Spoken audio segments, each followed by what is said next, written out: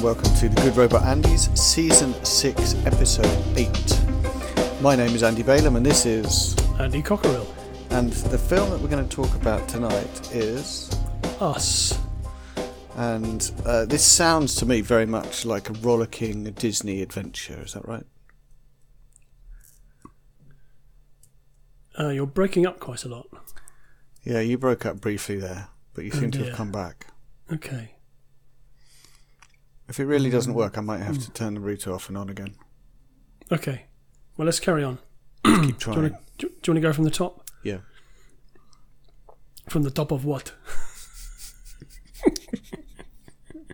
It's a Star Trek joke.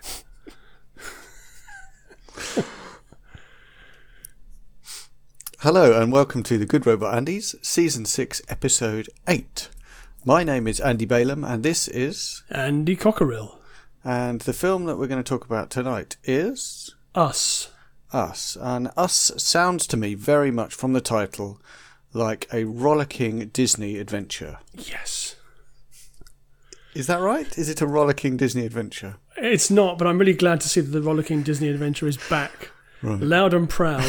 On the podcast. Listener, Andy Cockerill is in almost complete darkness over the video link that we're using to talk to each other. Yes, because I can't reach a light from... Well, I could, but I'm not going to get up. Because you're too lazy. I'm in a funny chair that's got sides on. That means I can't actually get up. Armchair.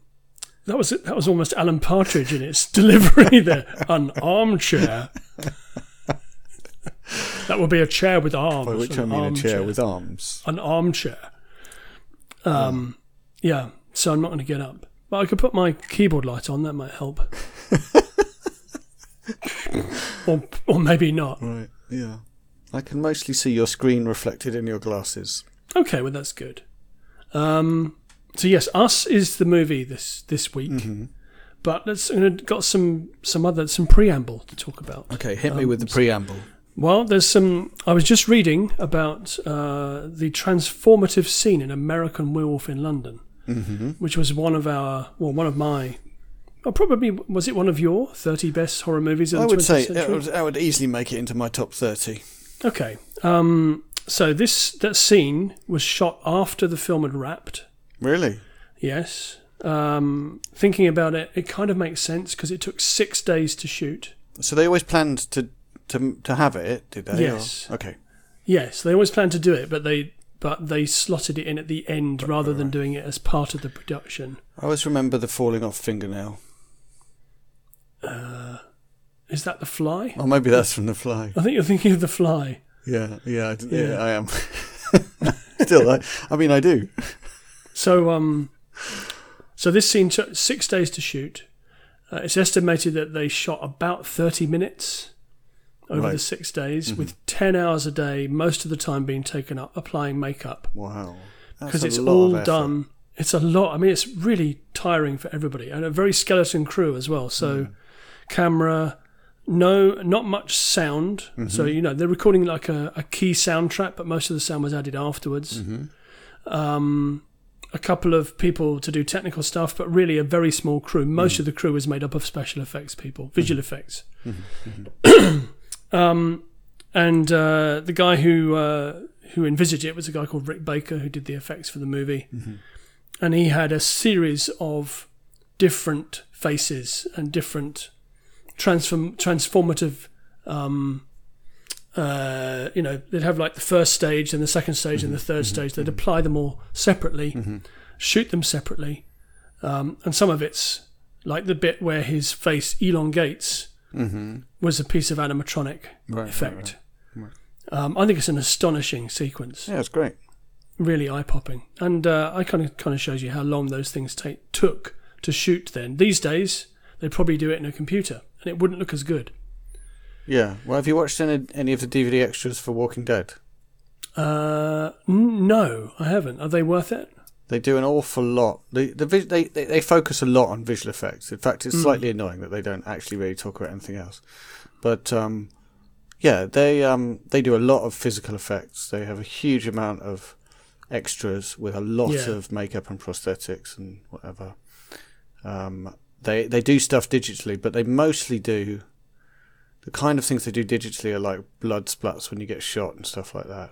Right. So if they're like on the ground cutting open a zombie corpse to check whether it ate their friend or something like that, they're actually there with like pig guts awful pulling. Yeah. Okay. It's all real stuff. So that's nice to see. Interesting. I was also reading today about Alien because J.W. Rinsler has written a book all about Alien to coincide with its and the anniversary this year. Okay. Because it was re-released in cinemas this year, which I didn't go and see it. I bet that would have been a good experience. Is it too late? Yeah. It was back earlier in the year. That would be a thing to go and see at the IMAX. Yeah, definitely. So reportedly, Sigourney Weaver wasn't really all that enamoured with the script. Originally, you know, she reportedly said, "Well, I'm just not really feeling the connection with all these people who don't have a connection to each other," which I guess they don't. None of the people in the crew really have much of a personal connection to each other, other than the fact most of them are going to be alien fodder. Spoiler alert. But I guess she eventually got on board with it, and thank goodness. Thank goodness for that. So 2 sad bits of news. These are quite old sad bits of news, but as we haven't done one for a while, I did remember to talk about them though. So a couple of actors died recently who've been involved in quite a lot of genre work. Notably Freddie Jones, who was a British actor who collaborated quite a lot with David Lynch. Notably in The Elephant Man, in which he plays the fairground owner who's the first time we see John Merrick is when Freddie Jones introduces him. And Freddie Jones was a man who never knowingly unsold a line. So he would really give it his all. You could call him coarse, but that might be doing him a disservice. He was quite something, actually, Freddie Jones. He's also in Dune as well. Right. I think he's also in Wild at Heart as well. So yeah, big David Lynch collaborator, and actor Rip Torn, who had a marvellous name, a marvellous voice. Yeah. He died recently as well. So he was in Men in Black as Zed, I think. So somebody will set me right on that. Wasn't that an alien? No, he's the head of Men in Black. He's the big guy, the big kahuna. Okay. The number one, the big man. So yeah, there's a couple of folks who've died recently, which is sad. But anyway, shall we move on to us? Did you want to talk about that trailer you sent me earlier?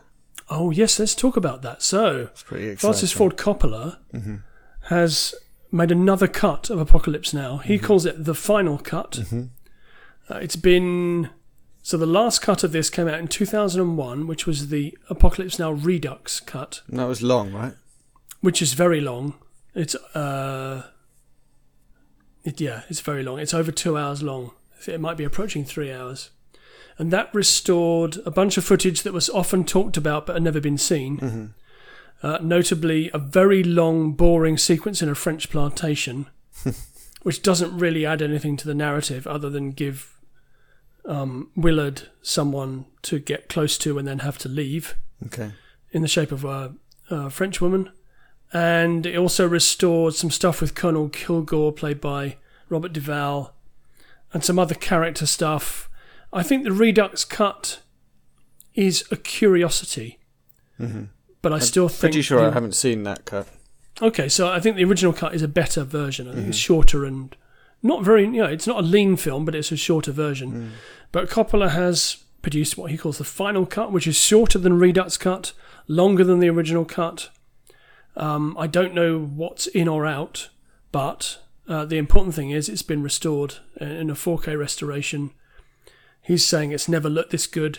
So if you haven't seen Apocalypse Now, I think we have spoken about it when we were talking about Mandy Right. And you were asking me for examples of psychedelia, and I pointed that Right. Apocalypse Now is a very psychedelic film in places. If a listener hasn't seen Apocalypse Now, why haven't you seen Apocalypse Now? And there's a new cut coming, so there's an opportunity there for you to watch it. It's pretty amazing. It's such a weird film. I don't feel like I remember much of it, but then I saw the clips and lots of that was very familiar. Came back, yeah. I watched it. It's a visceral film. I don't feel like the plot has much to do with it. No, I mean it's but the wordsmith, the script is just incredible. Mm-hmm. So like in the trailer that we watched today, there's lines in it that Willard says. He says, "I wanted a mission, and for my sins they gave me one." Yeah. That's just an amazing line. Yeah, it definitely has good lines, and it has these incredible visceral scenes. So it's based on a novel by Joseph Conrad, which is set in colonial Africa, in like darkest Central Africa. And the novel is about a man who's sent to find Mr. Kurtz deep in the jungle, who everyone thinks has gone mad. Apocalypse Now kind of follows that plot line fairly loosely. So Willard, who is played by Martin Sheen in, I think, the best performance of his career, he is sent to either to terminate with extreme prejudice Colonel Kurtz, who's played by a very overweight but still incredibly magnetic Marlon Brando, who's in the jungle somewhere and has gone completely nuts. You can tell he's nuts because he's shaved his head. He's shaved his head and he talks in weird riddles and, again, iconic lines. What he says, "I think you're an errant boy sent by errant boys. You think my methods are unsound?" And Willard says, "I'm not seeing any methods at all, sir." So there's again, sort of great sparkling banter between. And it has the very famous, "I love the smell of napalm in the morning." That's such a great line. I was noticing in the trailer that bloke who says that, also, there's all these explosions in the background whenever he's on. He doesn't flinch. He doesn't flinch at all, and everyone else around him flinches all the time. It's a great performance. Yeah. It's an amazing film. It's the film that also introduced Ride of the Valkyries to an unsuspecting audience. Yeah. Has The Doors playing out over the opening titles to the sight of napalm exploding in trees. It is, you could pick out from a film that long. You could pick out maybe 20 or 30 standout scenes that you'd say, okay, that's iconic. That's iconic. Yeah, things that other influential. Films, they'd be remembered for that one scene. Yes. And it has all of these different ones that are all so influential and so memorable and iconic. Yeah. Yeah. It's but Coppola went mad in the jungle in the Philippines. There's a very interesting movie called what's it called? Is it called Hearts of Darkness? I think it might be called Hearts of Darkness. So it's about the filming of Apocalypse Now. Because the book is called Heart of Darkness, right? Yes, but the documentary about Apocalypse Now is called I think it's called Hearts of Darkness. And there's a scene in the documentary where he is up to his waist in water, just screaming. And George Lucas was on standby to take over in case he was taken ill, right? Or taken off the project because he was no longer considered to be sane. It's the film that nearly killed him. Right. They were using the Filipino Air Force helicopters, which are like they're authentic helicopters of the period. Right. But they had to keep leaving because there was a civil war going on. So they couldn't control that. They couldn't control when they'd have access to the helicopters. Oh, wow. And, the malaria, the jungle. Shooting on location. I think most film directors would tell you that if you have to shoot on location, don't. And if you do have to shoot on location, get a second unit to do it. But he did it all on location, which is nuts. Wow. Yeah. So there we go. Apocalypse Now, the final cut.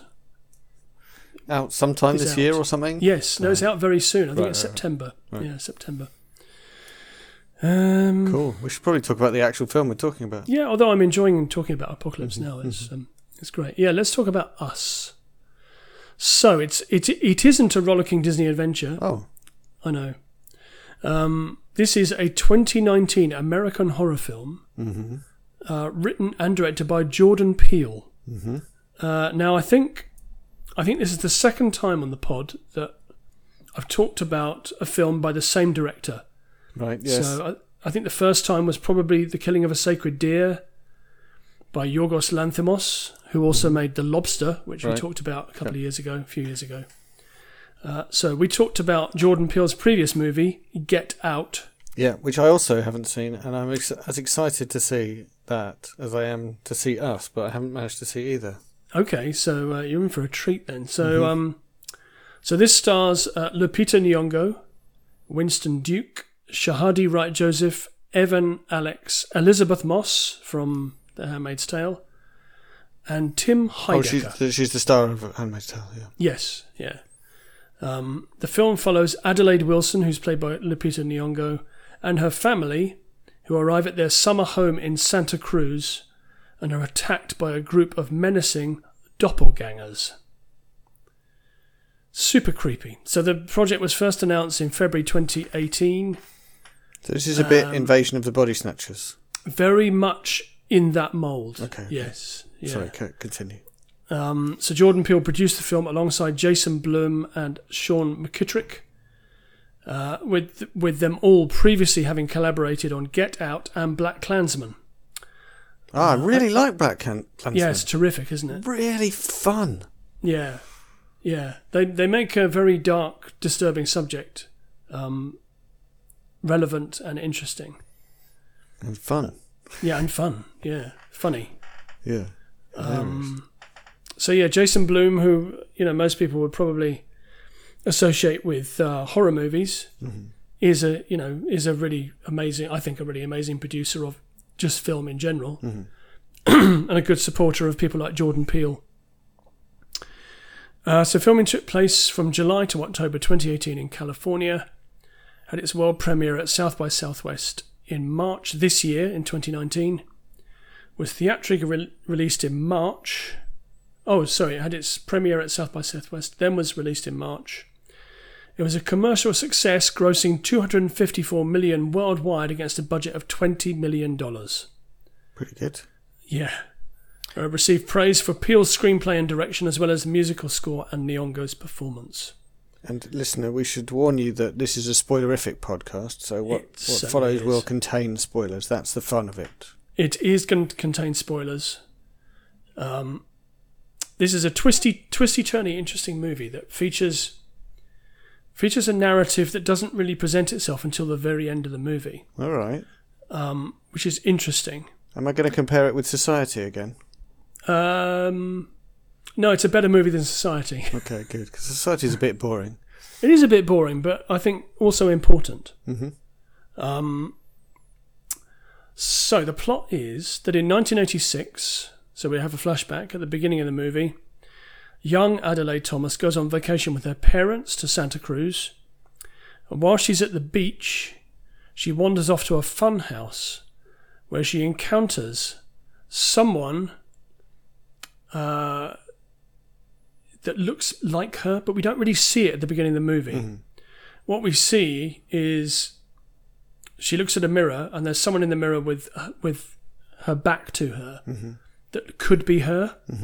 We then cut back to Adelaide Thomas, and we see her eyes go wide, and then it cuts to the present day.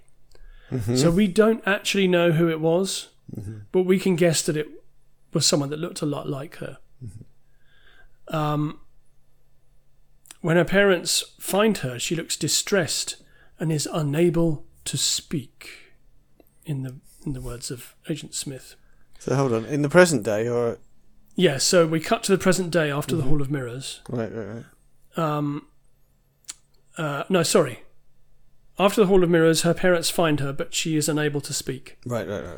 And throughout the movie, we see some cutaways to the past, where people are saying, we'll try and get her to speak again, but there's no guarantee she'll ever speak again. Right.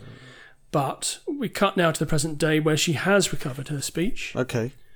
And they are heading back to Santa Cruz for a holiday. Why? With her husband. Why are they doing yes, that? why indeed, yes. Husband and 2 children. Oh, there's a bad guy after me. I better run upstairs. Yes, indeed. And once there, the kids start to notice that there's weird stuff going on in Santa Cruz. Mm-hmm. Strange people that maybe they see twice. Mm-hmm. So they think they've seen them in one place, then maybe they see them in another place that can't really be possible. Mm-hmm. But that night, a family of 4 dressed in red appears in the Wilsons' driveway. Oh, I'm scared already. Now, this scene is really creepy. So I think it looks to me like they are models in a model set. Right. And that makes them look even more otherworldly. Mm-hmm. And they don't move. They're completely still. Okay. So the man goes out, the husband goes out to confront them, and they don't move. They don't respond. Nothing happens. Then the woman of the group makes a funny clicking sound, and the kids disappear into the undergrowth like the woman from The Ring. Listen, I've got to tell you, watching Andy Cockerell in almost pitch darkness, just raising his hands to indicate the scariness of the scene. Yeah, which sort of glow in the glow of the monitor. It's effective. It's pretty scary. It's pretty scary. So no, keep going.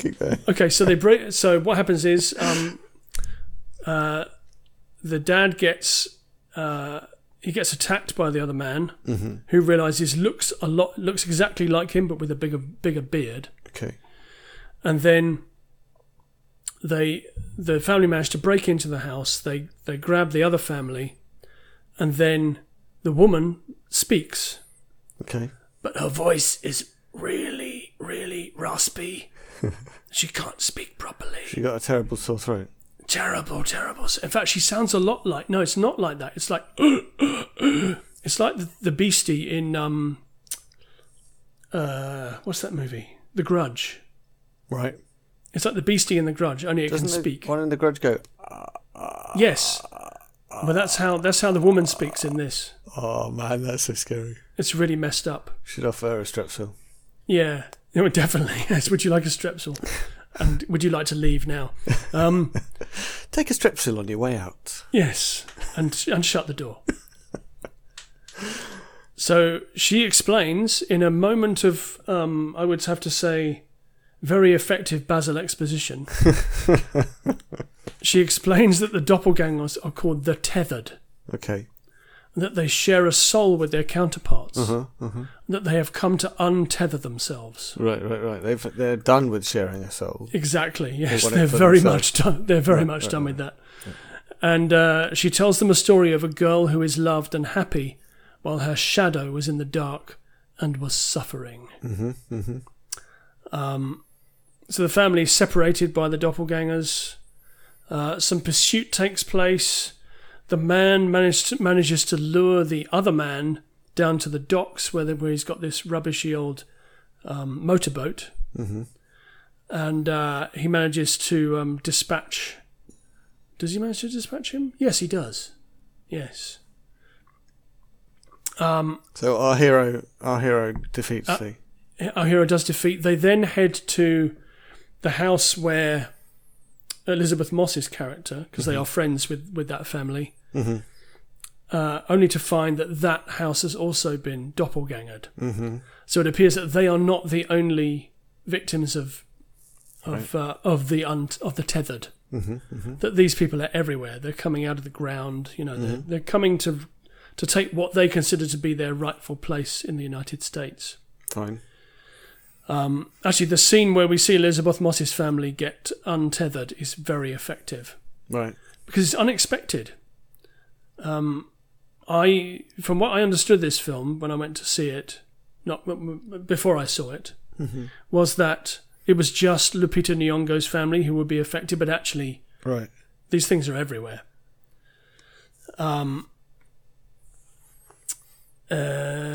So they manage to make it through the night. They steal a car and head down to the docks, down to the beach to try and find the source of all of this. Right. And what they find is that the untethered have joining their hands to form a massive human chain that nobody can pass through. Okay. That's a very creepy Yeah, scene. that sounds terrifying. Because they're not moving; they're just holding hands. They go into the sea and they sort of go across the land, and they then Lupita Nyong'o's character and her daughter return to the Hall of Mirrors, Okay. where they find an underground facility, Okay. with an escalator or moving staircases, I think they call them in the United States, which is overrun by rabbits. Okay. Where they find the character called Red, who I is wasn't the expecting rabbits. no, but the rabbits that all look exactly the same, which is interesting. Where Adelaide finds Red, who is the main female protagonist, her doppelganger, and Red explains her belief that the tethered were created by humans to control their counterparts on the surface. This is a bit of a throwaway sequence that I'm not entirely sure works perfectly, but Some kind of explanation for how they were made. yeah, and I'm not really sure it's necessary. Okay. But I'll go into why I think it might be there. Actually, I'll talk about that now, because Jordan Peele is restarting the Twilight Zone. Okay. And I think that both Get Out and Us could be Twilight Zone shorts. They have that kind of feel about them. So, and this exposition bit is very, very Twilight Zone. Right. In fact, the whole movie is kind of that kind of thing. What she then discovers is that, or what we discover, she finds her son hidden in a locker. She dispatches with Red, so Red's dead, baby. Hang on. Is that the doppelganger? Yes. Okay. Yeah. And they drive away. What we then get is a flashback. Okay. We get a flashback back to 1986 with young Adelaide Thomas in the Hall of Mirrors. What we see is the doppelganger grabs her, drags her downstairs and handcuffs her to the bed, takes her clothes and then goes back up to the surface. Right. So the reason why she can't speak is because she is the doppelganger. Doppelganger, yeah. And she has been all the time. Yeah. So that is the big twist at the end of the movie, is that she is one of the untethered. And she always has been.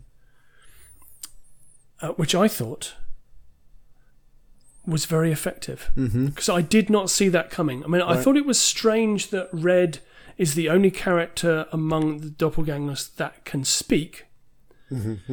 But I didn't really give it that much thought. Okay. So when that is revealed, it's like, oh, that's what's happening. Much like the big reveal in Get Out, really. It's like, oh, okay. Yeah. So that is Us. Okay. So first question that comes to my mind immediately is, Yes. if I think about Black Klansman and Get Out, Yes. they're both very much on the surface have racism as one of their key themes. Very Or much race so. and racism. Yeah. So is that not present in Us? I think it is, but I think this is more, you mentioned society earlier on. I think there is a larger question of identity and people that look like us but are not us. That is very much the theme of this movie. So I'm not sure that it's overtly a film about racism in the way that Get Out was a film about racism. But it is certainly a film about identity and about how, although there may be people that look like us, they are not us and they don't behave like us. Okay, So could there's it definitely actually be about the political divide in America? Yeah, definitely. So there's definitely a political divide. There's definitely a we're seeing similar themes here to as you were saying, Invasion of the Body Snatchers. Mm-hmm. I think more notably maybe the 70s version, or was it 80s version, which is less about politics, more about identity. Okay, I was going to say, my understanding of Invasion of the Body Snatchers is that it was really about how the Russians were going to come and get us. Yeah, that's the original version. It's very much about how the Russians are coming to get us. Okay. But the remake, the first remake, is more about identity. Mm-hmm. And this kind of follows that. This is, I think, not as overtly political as Get Out. Right. More of a straightforward horror movie. Right. And, nothing wrong with that. I think Jordan Peele he's 2 for 2. Yeah. 2 for 2 is it's a really meticulously thought through movie that I think for the first hour or so is just nail biting intention. It kind of loses a bit of that because I don't think you can sustain that for 2 hours. Mm-hmm. But I really enjoyed this. Right. Yeah, I think it's a cracking horror movie made by someone who understands how horror movies work and wants to scare you. Right, that sounds really cool. What I'm worried about, and I guess I'd have to watch it, and maybe I'm probably just completely wrong, and it's fine. But what I'm worried about is that the message of the film is, there are people that look like us, but actually they're nothing like us. They're evil aliens. And if that's talking about like the other side of the political divide, and these people are just the enemy, and we should destroy them, then that would be a horribly negative message that I wouldn't want it to have. But I don't think it has that. I'd have to watch it to decide whether that was what it was saying. I didn't get that from it. No, I didn't get that. I think it is very much, they're kind of a bit relentless, so they're a little bit zombie-like in the way that they behave. So, although it is about the other, and it's about people that look like us but are not us, it is basically a horror movie about an unrelenting enemy. Right. Is there a sense that they are like us and we would do the same in their shoes? Or is there not? Yeah, maybe, because they've been locked up underground for their entire lives. And when they're offered the chance to get out and to take their place above ground, they embrace that willingly, which I probably would if I had that chance. But certainly the twist, the big reveal at the end is very effective. And that in some way indicates that they are exactly like us. Yes, so they can speak. They can be human, although they don't seem very human when we first see them. Cool. But they are humans. It's really exciting to see some aspects of the Korean or Japanese horror, like if they're creepy in the way that people are creepy in those films. Seeing that come into Western cinema is quite exciting. Yeah, it is. You can see the influence of J-horror and Korean horror on a movie like this, particularly with the way that the kids move. Right. And the unrelenting nature of... there's also some angles and sort of the way that some shocks and action stuff is delivered is very, very reminiscent of Japanese horror. Right. Yeah, definitely.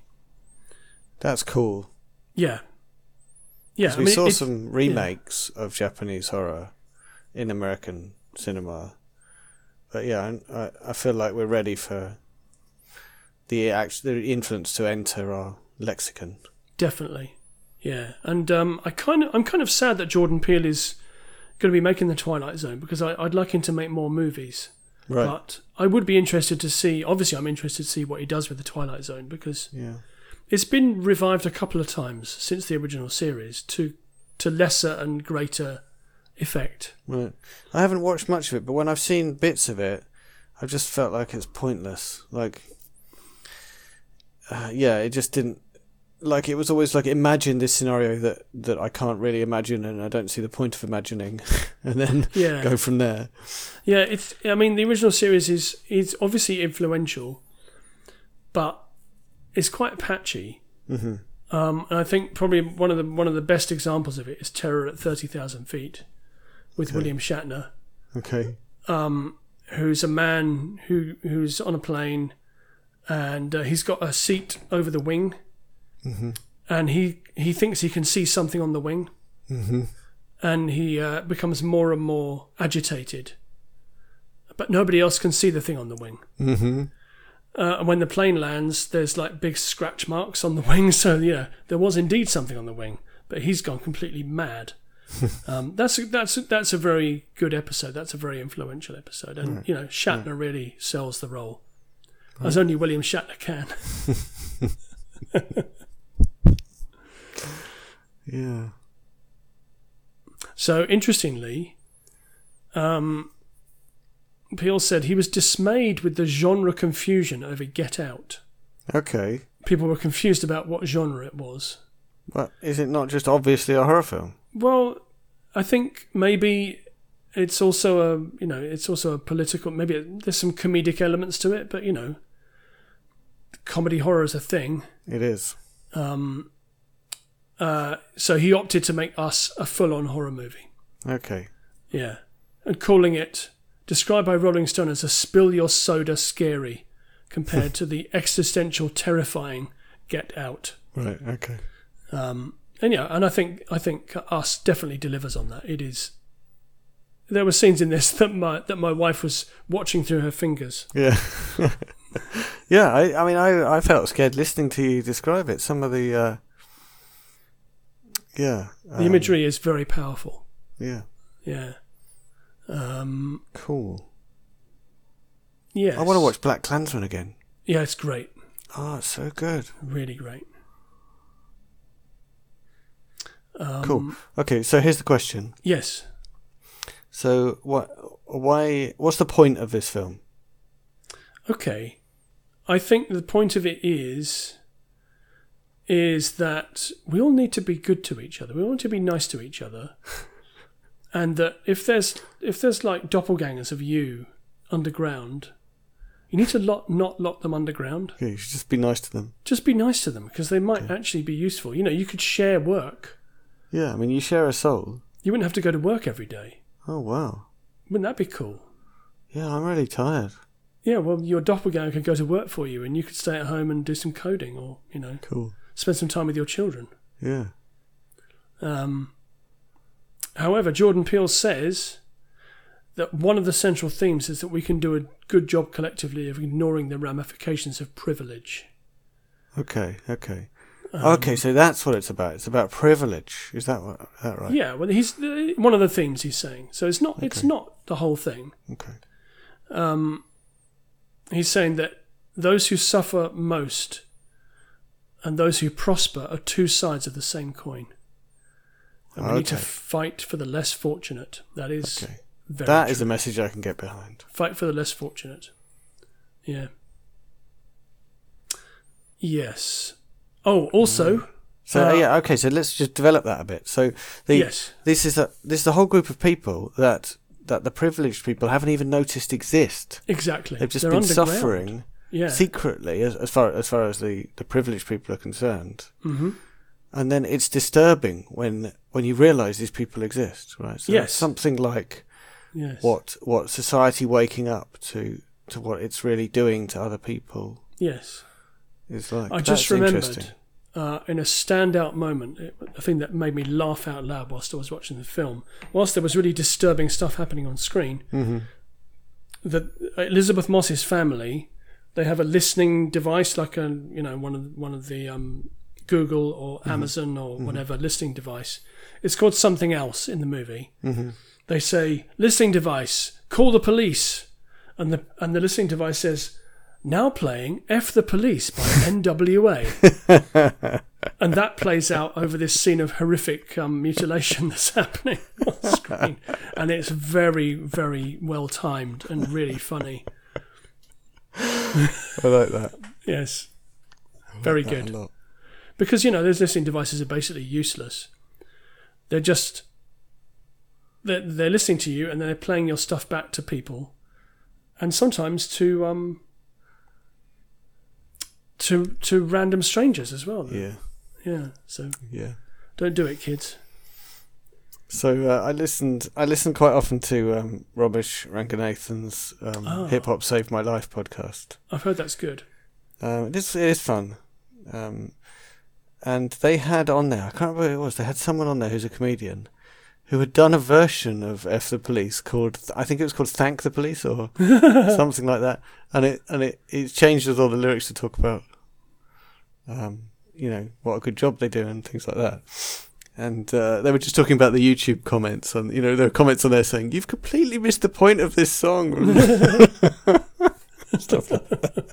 That's amazing. But yeah. I don't think so. Yeah.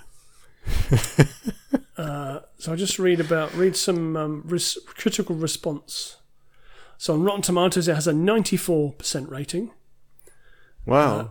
With a consensus reading, Jordan Peele's second inventive, ambitious horror film. We have seen how to beat the sophomore jinx, and it is Us. Roger Ebert's website gave it 4 out of 4, saying it's another thrilling exploration of the past and oppression this country is still too afraid to bring up. Peele wants us to talk, and he's given audiences the material to think, to feel our way through some of the darker sides of the human condition and the American experience. I've just had a thought, I think that Jordan Peele is a latter-day George A. Romero. Right, in terms of, he's making allegorical horror movies that are actually about us. And, the horrific elements are kind of secondary to the socio-political stuff that's going on underneath. I agree. And I'm glad that we've come round to a political message that I'm interested in thinking through and understanding, rather than one that's just about someone else being the enemy. Yeah. But I think really that both Get Out and Us will deliver whatever you bring to them. Right. Yeah. So if you watch Us and maybe you're a little bit prejudiced, then maybe you'll take that with it. Mm-hmm. But if you have an open mind, then it might open your eyes to inequality and privilege. Yeah, I'm just thinking of Night of the Living Dead and the multiple ways in which it confronted racism. Yeah. It does feel very much like Jordan Peele is continuing at that line of resistance. Yeah, in a very smart way. Yeah. Yeah. How exciting. Yeah, very, very exciting, especially when someone's making stuff that's that good. He's one of the few people that the Good Robot Andy's Twitter account follows. Oh, excellent. So, not because I've picked him out especially. I mean, I set it to follow him after we talked about Get Out, but just because I haven't got round to adding many people. But yeah, so whenever I click onto the Good Robot Andy's Twitter feed to post something, I see stuff from Jordan Peele. Nice. He says funny things. Yeah, he's a funny guy. He's one of the some of the voice talent in Toy Story 4, so he appears in that. Right. Yeah, I haven't seen Toy Story 4, but Isn't there another Toy Story? Or no, 4 is the other one. 4 is the new one. Okay. I have to say I'm approaching it with caution because Toy Story 3 nearly destroyed me emotionally. I haven't seen it. Yeah, it's I kind of want to get round to it. Approach with caution if you're tired and emotional, because it will rip your heart out. Maybe just watch Train to Busan again. Yeah, that'll do it. That'll do it. Yeah. If you want a good cry. Yeah, absolutely. Yes. Yeah. There's a few I've got lined up, so I'd like to watch the one where there's all the people in the girl's head. Oh, Inside Out. Inside Out. That's also, terrific. I'd also like to watch Up. Up is amazing. I guess this is a list of films that have two things in common. One, people don't buy them for me because they're not horror films. Yes. And two, my wife won't watch them. What? So I can either watch things that I've got on DVD and they're sitting on a shelf, and when I can't sleep I watch them, or I can watch things that my wife will tolerate, and those things don't fit into either category. Well, surely you've got children of an age that you could watch Inside Out with. Yeah, they've seen it multiple times. Oh, okay. Yeah.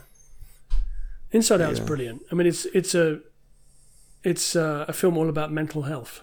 Yeah, but the wife will not tolerate anything that in any way tugs heartstrings. She wants hard sci-fi.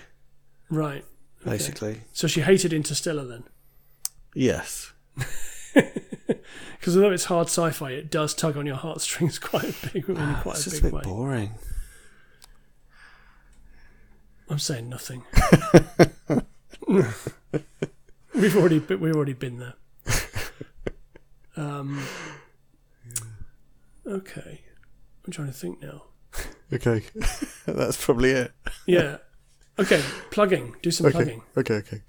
What am I doing for plugging?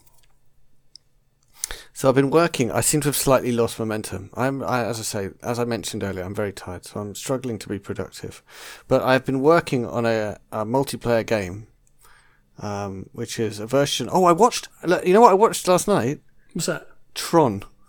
What, the original Tron from the 1980s? Yes, I was given the DVD for some kind of birthday or something ages ago, and I finally got around to watching it. I watched it with all the kids. The kids were absolutely gripped. Were they? Yeah. That's cool, because has it aged well? Well, I don't know. I was asleep through most of it. So you didn't watch Tron? I've really got to watch it again. What you should say is, last night I slept. Yeah. As I said, I'm tired. The special effects are remarkably fine. They look basically perfect.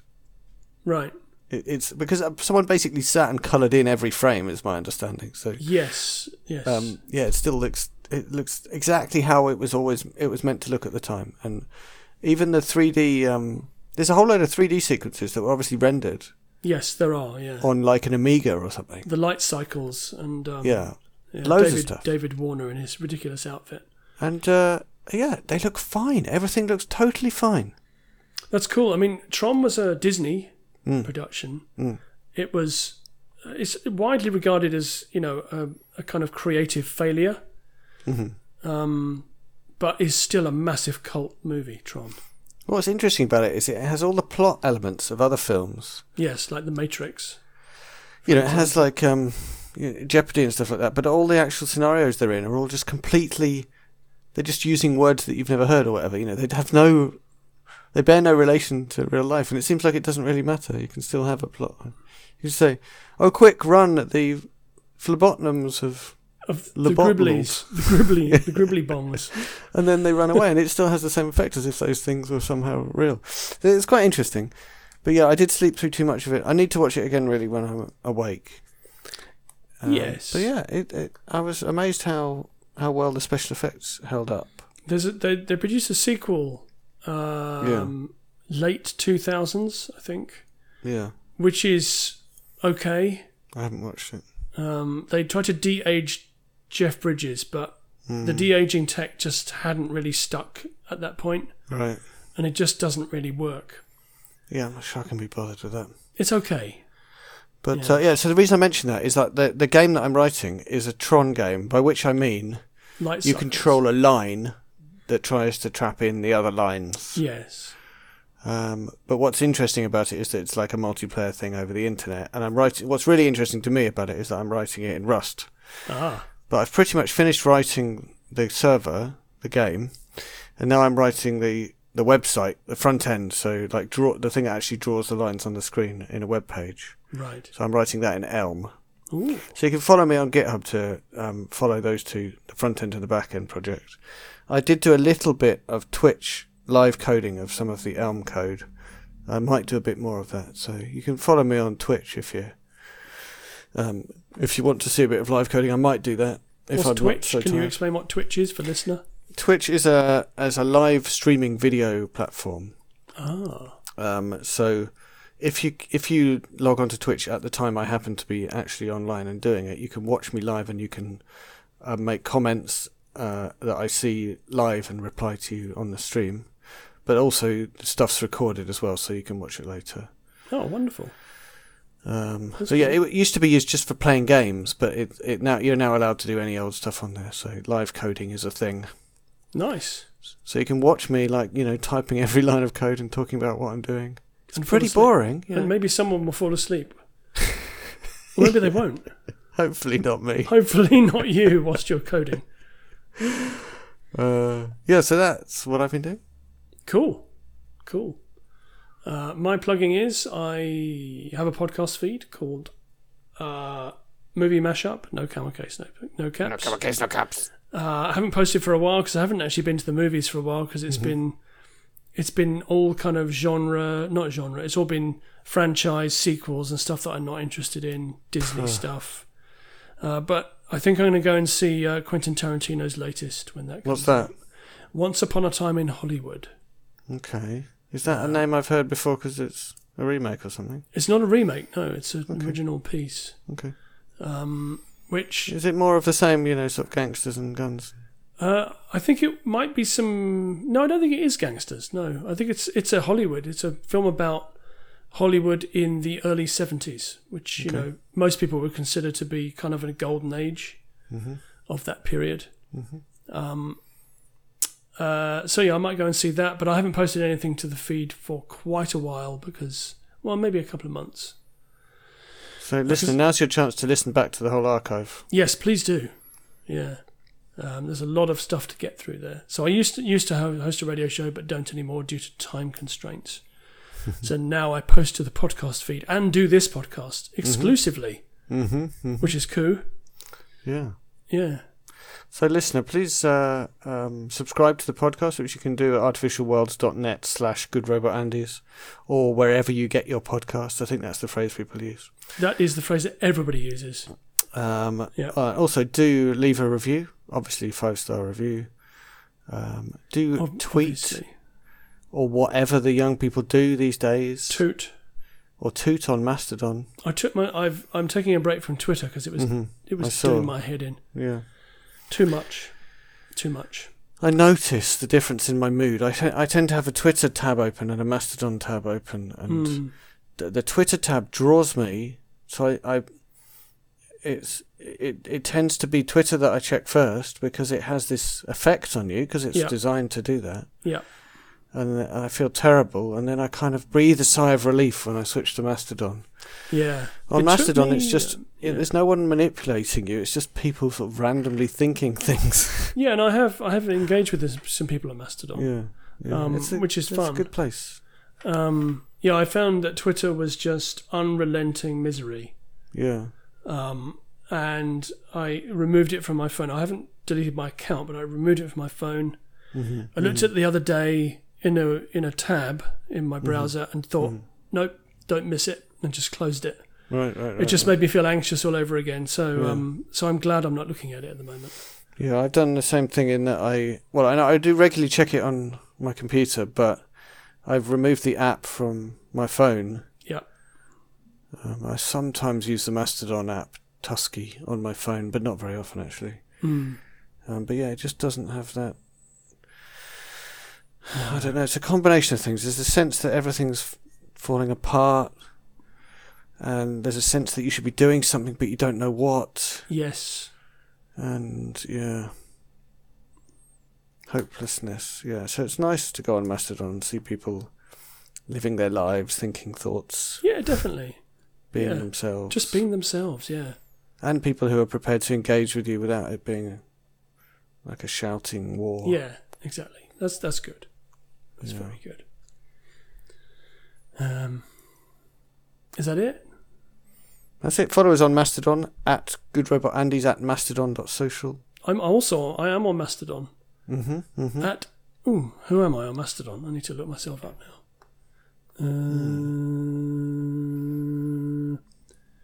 Where will I find my ID? Maybe in the. Yes.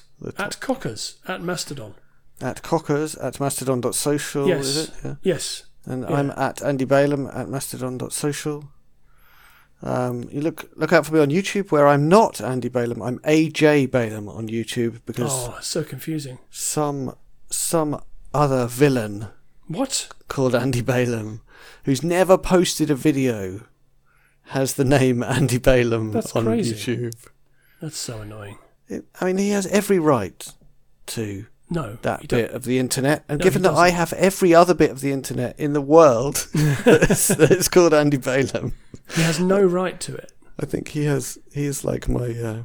he's your doppelganger. My shadow, my doppelganger. What's he's it called? tethered. My tethered. Yes. So one day he's just going to rise from the ground in front of me and say, "Give me back my space on Twitter." No, he won't speak. He'll just stove your head in with something. Yeah, that's right. Yes. That'll be it. Yeah. So I publicly apologise to Andy Balaam. The only thing I know about Andy Balaam is that he was a quarterback in his high school American football team, and he was a pilot in the US Air Force. Okay, so he's probably handy then. So we should definitely apologise to Andy Balaam. I definitely think that in a hand-to-hand combat scenario, yeah. So, Andy Balaam, if you're out there, sorry that we slandered you. Yeah, we apologise. Do you think he obsessively follows everything I do on the internet? Maybe. I thought you had posted something by now, though, if he was going to do that. Right. Yeah. Well, hello to all of my fans. Hello. Hello, fans. Is that it? Oh, I think it's beyond it. Okay. Thanks for listening. Cheers, everyone. Tell all your friends. See you next time. Yeah,